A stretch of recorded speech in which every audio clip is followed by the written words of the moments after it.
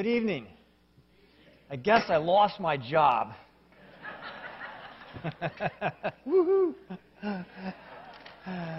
5 weeks from tomorrow, I'll be in Hawaii. Not that I'm counting. Okay? No, I'm not. I'm really not. I'm also a big liar.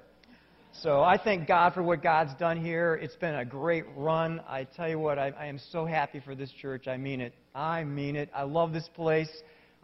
I could do without the 30 below zero, but I love this place. I love the church and the community and the people here. So I'm very, very stoked for what's going on.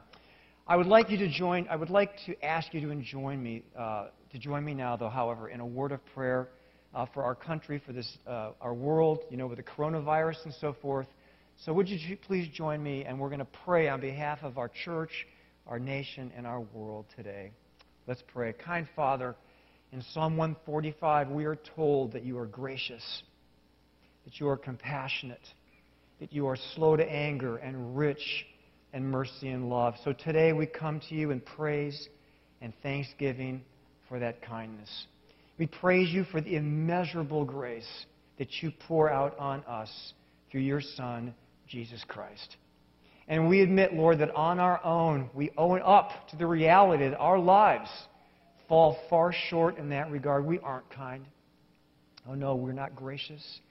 In many cases, Lord, we don't show love even to those closest to us. So we confess our shortcomings to you, those things we've done that we shouldn't have done, and those things that we should have done but left undone. Lord, for these we ask your forgiveness.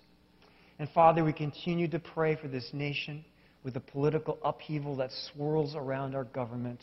We pray for stability, Lord, and that our governing authority will lead us into peace and righteousness. And Father, for our world community with this outbreak of the coronavirus, we pray for healing from and containment of this deadly virus. We pray for our world health officials responsible for this, that they would be granted success. And for this wonderful church, Lord, we pray for Pastor Darrell and his wife as they bring an end to their ministry and life in Texas and join us here. And we pray, Lord, for a smooth transition. Continue to work on our midst, and may we always seek what your Spirit is saying to us as a church and do that.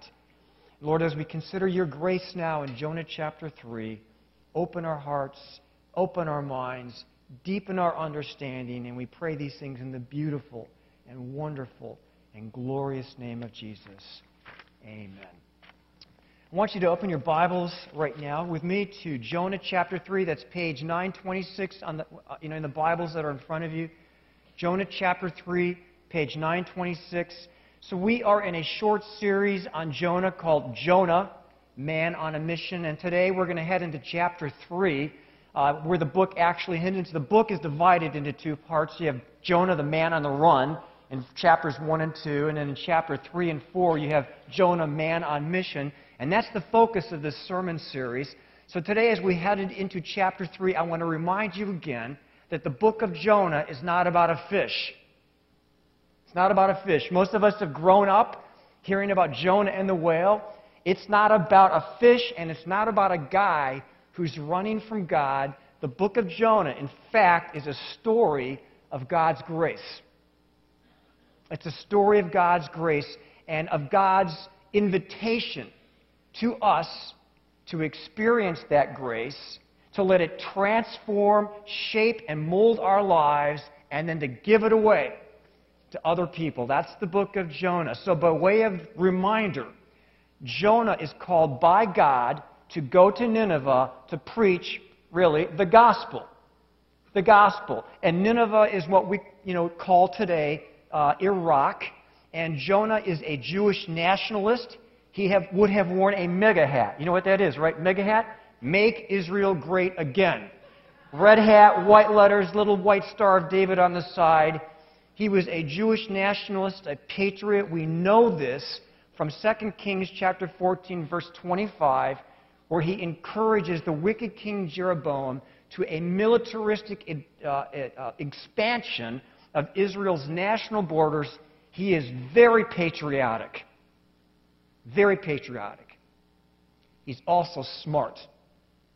He knows that the nation of Israel has not lived up to their part of the covenant, the deal, that they made with God, as seen in the book of Exodus and Deuteronomy. He knows that the cost or the consequences for not living up to that covenant is God's just judgment. He knows that the country most likely to put that judgment on the nation of Israel is Assyria, which they do, by the way, in 2 Kings chapter 17. And he also knows that Nineveh is the capital of Assyria. So he does not have happy thoughts about Assyria. Now, it's true, the Assyrians back in the day were a very cruel and wicked people.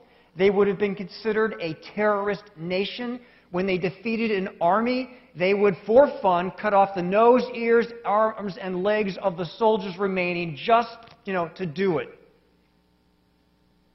The officials of the city that, resisted them, they'd tear out their tongues, put them on a rack, skin them alive, and hang the skins around the city. Assyrians. And then they take the teenagers, the flower of hope and youth in the city, and burn them alive. And this is the nice things they would do. So Jonah did not like the Assyrians. He hates the Assyrians, dislikes everything about them. They, in his mind, don't deserve God's grace. He wants God's judgment, not God's offer of grace. So MAGA hat in hand, when God calls him to go and preach to Nineveh, he buys a ticket to Spain. He goes to the other end of the world. It's the farthest known place in the world at that time, 2,500 miles away from Jerusalem. Nineveh is another 500 miles north and east. So he goes as far away as he can get and figures he's going to run away from the presence of God. In fact, some scholars I've read actually believe he chartered the boat himself. But God has different plans. He sends a storm. The boat begins to break up, begins to sink. The pagan sailors on board are on the top deck having a prayer meeting, while Jonah, the God-fearing prophet, is below, sleeping. They go down and wake him up. They say, "What's the problem?" He says, "I'm your problem. Throw me overboard and you'll get rid of your problem." Reluctantly, they do. These pagan sailors have more concern for human life than this prophet of God. They throw him overboard and the storm stops. And they have a come-to-Jesus moment. The sailors get serious about their relationship with God, and the text says so does Jonah, because God, in his sovereignty, provides a great fish who swallows Jonah, and from the belly of the fish, Jonah begins to understand God's grace. Begins to understand God's grace. And he begins to come to grips imperfectly, as we'll see, that God not only gives grace to nice Jewish people, but also to those nasty Assyrians. He realizes that the fish is not punishment, but deliverance, and he sums everything up in chapter 2, verse 8, one of the critical verses in the whole book, chapter 2, verse 8, where he says, "Those who worship worthless idols forfeit the grace offered to them." So the book of Jonah is about the grace of God and that life-changing, world-offering, earth-shattering grace that he offers not only to us, but to everyone. Now, here's the reality. We are way more like Jonah than we think. His story is our story. Because in many cases, like Jonah, we are profoundly unaware of our own stuff. Our own self-righteousness, our own pride, our own anxiety and fear and self-centeredness, even our own bigotry. And we actually think that people don't deserve God's grace. Those ISIS people, over in the Middle East, those inner city types, those drug dealers, those illegal immigrants, they don't deserve God's grace. We think that way. That's Jonah. In fact, it's us. In fact, I'll take it a step further. We think we're better, truthfully, than other people. Now, I don't care where you're at in terms of your faith in Jesus Christ. I really don't. Or what your political views are. I don't care. Our society has become so tribal that we literally isolate ourselves from people who disagree with us, from people we don't like, and consequently demonize them. We despise them. We disdain people because they're not like us. And we forget, like Jonah, that God's offer of grace is for everyone. God has given grace to us, and we're to give grace to the other. So Jonah has plenty of time to think about this, because the text says that the fish took 3 days and 3 nights, Jewish idiom for a long time, to take him back to Palestine, then pukes him up on the beach. We can only wonder what he looked and smelled like. Goes into town. What happened to you? Don't ask. And without getting a vacation, we read once again, chapter 3, verse 1, the word of the Lord came to Jonah, and it's there that we pick up the story. So why don't you join me? I'm going to read it from the NIV. Join me. You listen, I read chapter 3 of the book of Jonah, NIV translation of the Hebrew Scriptures. Then the word of the Lord came to Jonah a second time. Go to the great city of Nineveh and proclaim to it the message that I give to you. Jonah, this time, obeyed the word of the Lord, and he went to Nineveh. Now, Nineveh was a very large city. It took 3 days to go through. Jonah began by going a day's journey into the city, proclaiming 40 more days, and Nineveh will be overthrown. The Ninevites believed God. A fast was proclaimed, and all of them, from the greatest to the least, put on sackcloth. And when Jonah's warning reached the king of Nineveh, he rose from his throne, took off his royal robes, covered himself with sackcloth, and sat down in the dust. And this is the proclamation that he issued in Nineveh. By decree of the king and his nobles, do not let people or animals, herds or flocks taste anything. Do not let them eat or drink, but let people and animals be covered with sackcloth. Let everyone call urgently on the Lord. Let them give up their evil ways and their violence. Who knows? God may yet relent and with compassion turn from his fierce anger so that we will not perish. And when God saw that what they did and how they turned, word repent there, turned from their evil ways, he relented and did not bring on them the destruction that he had threatened. The word of the Lord. Now, from this passage, we get a glimpse of the shocking, profound, earth-shattering nature of grace. And here is what we're going to see. 4 things. The first thing is this. First, grace is the offer of a second chance. Grace is the offer of a second chance. Verse 1, chapter 3, we have the word of the Lord coming to Jonah a second time. Arise, go to Nineveh, and call out against it the message I give to you. Virtually the same, almost the same sentence structure as chapter 1, verse 1 and 2. Okay? A second chance. Jonah is given a second chance. Now let me ask you a question. Who does that? Who does that? You don't take a court-martial officer and put him in charge, right? You don't take the CEO that's stolen millions of dollars from his company and let him continue to run the business. But God, in his grace, uses our failures and uses our suffering and our pain, our mistakes, for his purposes. I can say without equivocation that the greatest lessons I've learned in life haven't come through my success, but through my failure. The mistakes, the stupid things I've done, the stupid things I've said. Failure, not success. In fact, failures become the training ground for God's greater purposes in our life. Suffering, as one person put it, makes you into servants.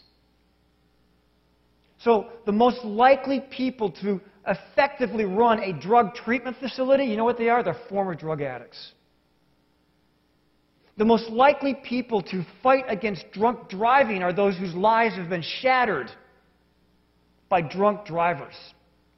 Pain and failure shapes and molds us like nothing else. It is in the crucible of our suffering, the crucible of our pain and our failure, that we often find our success. And you know that you've grasped the grace of God when you're able to use that failure, that pain, that suffering to help others.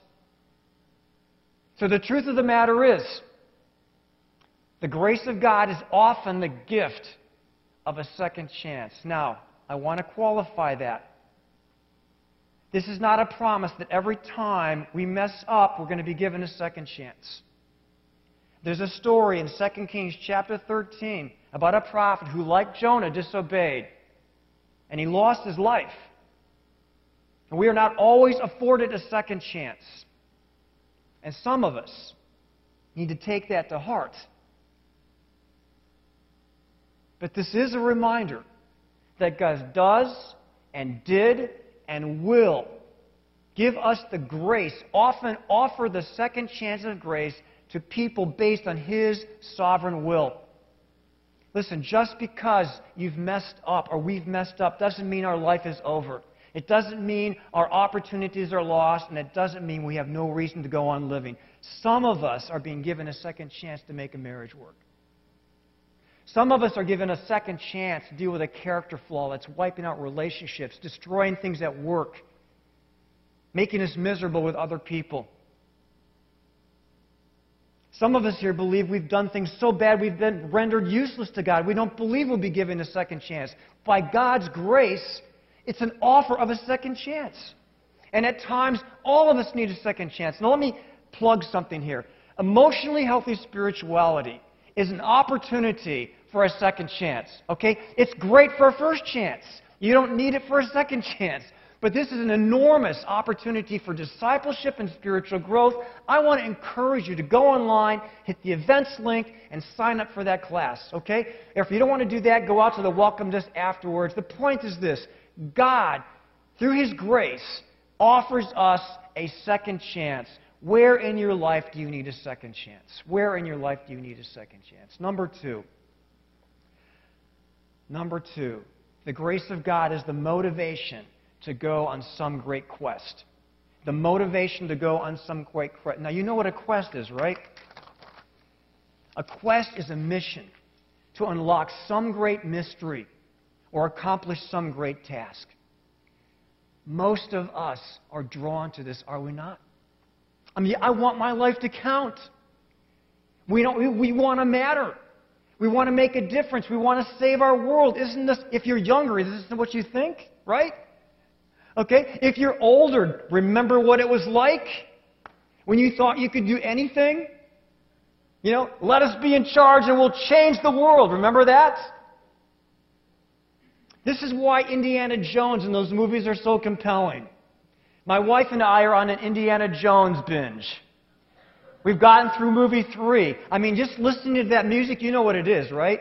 It makes me want to jump on a horse and find the Holy Grail. And so what we're seeing here is that this motivation for being involved in this great quest comes as a result of God's grace. See, a grace that we see first and foremost in the person and work of Jesus Christ. Jesus comes at great cost to Himself. He leaves His throne in heaven, comes to earth, and as a baby, He lives, He dies, He's raised from the dead. And it's in His death and resurrection that we see the accomplishment of His mission to save the world from evil and sin and tragedy. And someday He promises to come back to make all wrong things right and to right all wrongs. And it's a mission that He invites us to be part of. So Jonah, moved by the grace of God, obeys, go to Nineveh, he said, and he does. He gets up literally and he goes. And the author begins to tell us how enormous the quest is. The text says Nineveh was a very great city. 7.5 miles long around. The walls were 100 feet high, wide enough for 3 chariots to drive on. It's just remarkable. 1,500 watchtowers. No one would ever think of conquering it. Massive by ancient standards. He's got 3 days He's an army of one. The people are godless. He's 500 miles from home. It's like a rabbi going to the Reichstag in 1930 and calling the Nazis to repent. Chances of success are remote, but he goes anyways and says, bring it on. Because of the grace of God. So in some respects, all of us have that kind of word from the Lord. Okay? It may not be to go to a place like Nineveh, or even to Cambodia, or even to inner city Minneapolis. But if you're a follower of Jesus Christ, you're called to go on a quest, a word from the Lord, to do something for the kingdom of God. Now, it can be easy, especially as we get older, to get cynical about this. Why try, we think? It's a waste of time. Nothing will ever change. But this quest comes with a guarantee. But Jesus himself says, for the Christian at the very gates of hell will not prevail against us, Matthew 16:18. No matter how small a thing we do, it is going to ding. It's going to make a ding on the world's needs. So take up the quest, go on the mission, because ultimately we cannot and will not fail. The grace of God is a motivation for being involved in a quest, a mission. Now let me remind you of something. Our mission at Christ Community Church is to restore our broken world through the gospel of Jesus Christ. And one of our values is to be the hands and feet of Jesus right here in Rochester and around the world. We have lots of ways that we can participate in this mission. In fact, the local outreach and mission team has come up with a calendar. Every month there are activities for you to be involved with to take the gospel out into the city. There's going to be a link on the website. You can download that link and be involved in as many activities as you want. I want to do a shout out for the local outreach team. They've done a great job. Okay? And right now, just to make things work here on a weekend, we need 68 children's workers. Right now, 68 down in Kids City. Right now. And we're going to be having section hosts here in the auditorium. We need 36 people every weekend to serve our community here at the church. See? Section hosts. And as one person put it, God is like a spiritual tornado. He never sucks you in without spinning you out. He never calls you in to bless you without sending you out to bless others. As we have received grace, so we are to give it. So here's the question for you. What kind of world-changing quest is God calling you to as an act of His grace? Grace is the offer of a second chance. Grace is the motivation to go on some great quest. But thirdly, grace is the call for real life change. It's the call for life transformation, life change. In fact, what grace does is it shapes us into the kind of people that we were created to be. In fact, what grace does is it shapes us into the kind of people we want to be. Grace is a call to real life change, verses 4 to 10. Now here's Jonah. He's an army of one. He enters this impregnable city and he sacks it. He takes it to its knees with a message that contains an offer of grace, but in a very different way than we think. 40 days, he says, and Nineveh will be overthrown. I mean, why say that? It sounds incredibly judgmental. Why the focus on the wrath of God? Why the focus on sin? I mean, why not? God loves you and has a wonderful plan for your life. Accept His plan. Why not? Life is empty. God will fill it. Why not that? Why this call to repentance? Here's why. Because for real life change to take place, you got to deal with your stuff. And that means dealing with your sin. For me personally, the only time I've really changed is when I've come to grips with the ugliness of my behavior and my sin. That's it. Because otherwise, why change? Why trouble yourself? See, Dealing with sin. In fact, verses 4 to 10, we see the plot line of the entire Scriptures. Why are we here? What went wrong? How do you make it right? And how can you be part of it? Verses 4 to 10. The whole Bible, right there. There's no change apart from coming to grips with your junk, your sin, your stuff.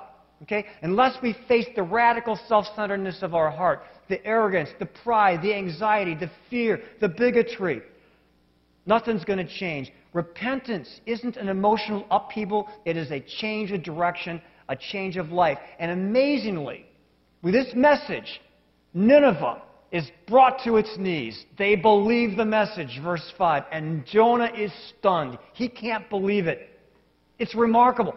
This is like, let me tell you how remarkable this is. This is like Harvey Weinstein converting to Christianity and then working in a sex addiction clinic. That's what this is like. This is like Osama bin Laden coming to faith in Christ and then joining Jews for Jesus. It's that remarkable. So from the greatest to the least, they put on sackcloth and ashes, and they humbled themselves before the Lord. Now, sackcloth was made out of goat's hair. It was like wearing burlap underwear. Nasty stuff. And this message, verse 6, made it all the way to the palace.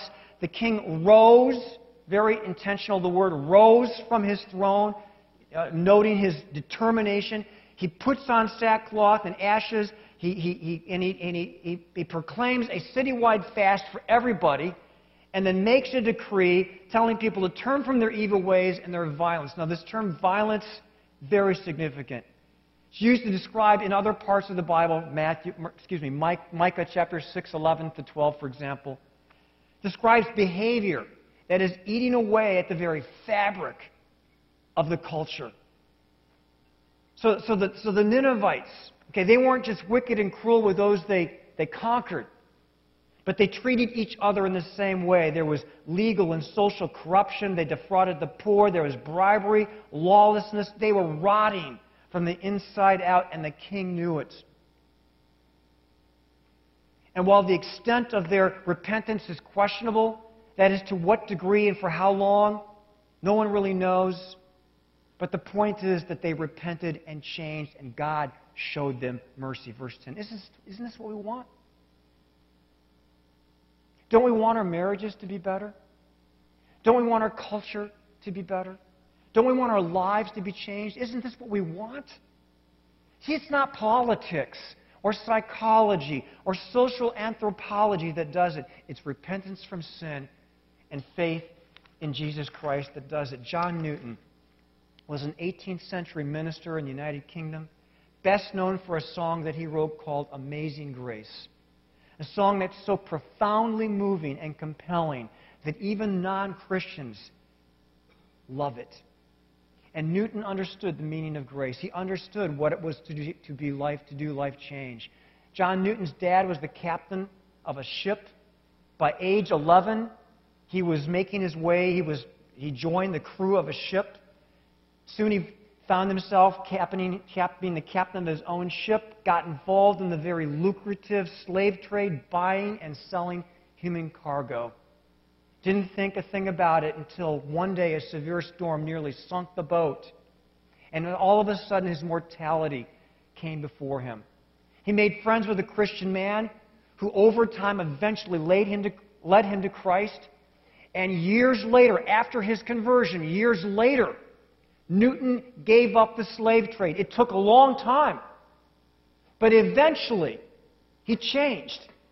And soon went into ministry and joined forces with a guy named William Wilberforce and helped to eradicate the very slave trade that he had profited from. That's what grace does to you. It changes you from the inside out. So here's a question. What about your life? What about your life needs to change? You may not be an Assyrian king or a slave trader, but there are things that God wants you and me to do an about-face on. Maybe it's the way you talk to people. See? Maybe it's the way you treat your family or relatives, the attitudes that you have. For me personally, it's the way I think about family at odds with me. What does God want to do to change your life? How does He want how does He want you to do an about-face? Because it's only in dealing with that sin and then making a change, that you'll actually turn around, okay? Grace, the offer of a second chance. Grace, the motivation to go on some great quest. Grace, the call for a radically changed life. But here's a question. How do you know it'll work? How do you know it'll work? How do you know that God will actually give you a second chance? How do you know that going on some great mission and giving yourself for some great cause is actually worth your time? I mean, we live in a society right now that tells us that we must be true to ourselves. We must identify our deepest desires and follow them. Follow our heart, we're told. We can't let family or culture or context or religion or tribe get in the way of us living the life we want to live. Let me tell you, if I'm living like that, I'm not thinking about you, I'm thinking about me. So how do I know it's worth giving my time for you? How do I know that going through the difficulty of actually changing something about my life is worth the time? How do we know? It's in the text. It's in the text. Verse 10, grace highlights the extravagant generosity, the extravagant compassion of the living God. Look at verse 10. When God saw that what they did and how they turned from their evil ways, He relented and did not bring on them the destruction that He had threatened them. Notice, they repented, God relented, and He gave grace. And you know what? This points us right to Jesus Christ. In Matthew chapter 12, verse 38 to 41, the religious leaders of Jesus' day virtually asked Him the same kind of question. How do we know that repentance works? How do we know that you're our Messiah? How do we know that what you're saying to us is true? So Jesus goes to Jonah chapter 2 and 3 and says this. They said, give us a sign. Give us a sign. Prove to us. He says, no sign will be given to you except the sign of Jonah, who spent 3 days and 3 nights in the belly of the fish. Just like I will spend 3 days and 3 nights in the heart of the earth, pointing to His death and resurrection. And then He gives this chilling warning. The men of Nineveh will rise up in judgment against this generation because at the preaching of Jonah, they repented. And someone greater than Jonah is here. You know what He's saying? Jesus is saying, I am the better Jonah. I'm the perfect Jonah. Jonah went on a mission that could have easily meant death and suffering. Jesus' mission meant certain death and suffering. Death and suffering, a death He died for you and me. Jonah declared 40 days and Nineveh will be destroyed. Jesus declared the kingdom of God has come. Repent and believe the good news. What's the good news? That because of the cross of Jesus Christ and this offer of grace is real, we can take Him seriously. And grace will change our life. That God's Word is true. And we can trust Him to do what He says He will with us. And for that reason, we know that He wants to give us a second chance. For that reason, we know we can be delighted in joining Him in some great mission. Grace changes everything. And when we understand that, grace becomes the background music of our lives, and its sound will pour out from us unto others as God has poured it out unto us. Now what is God saying to you today?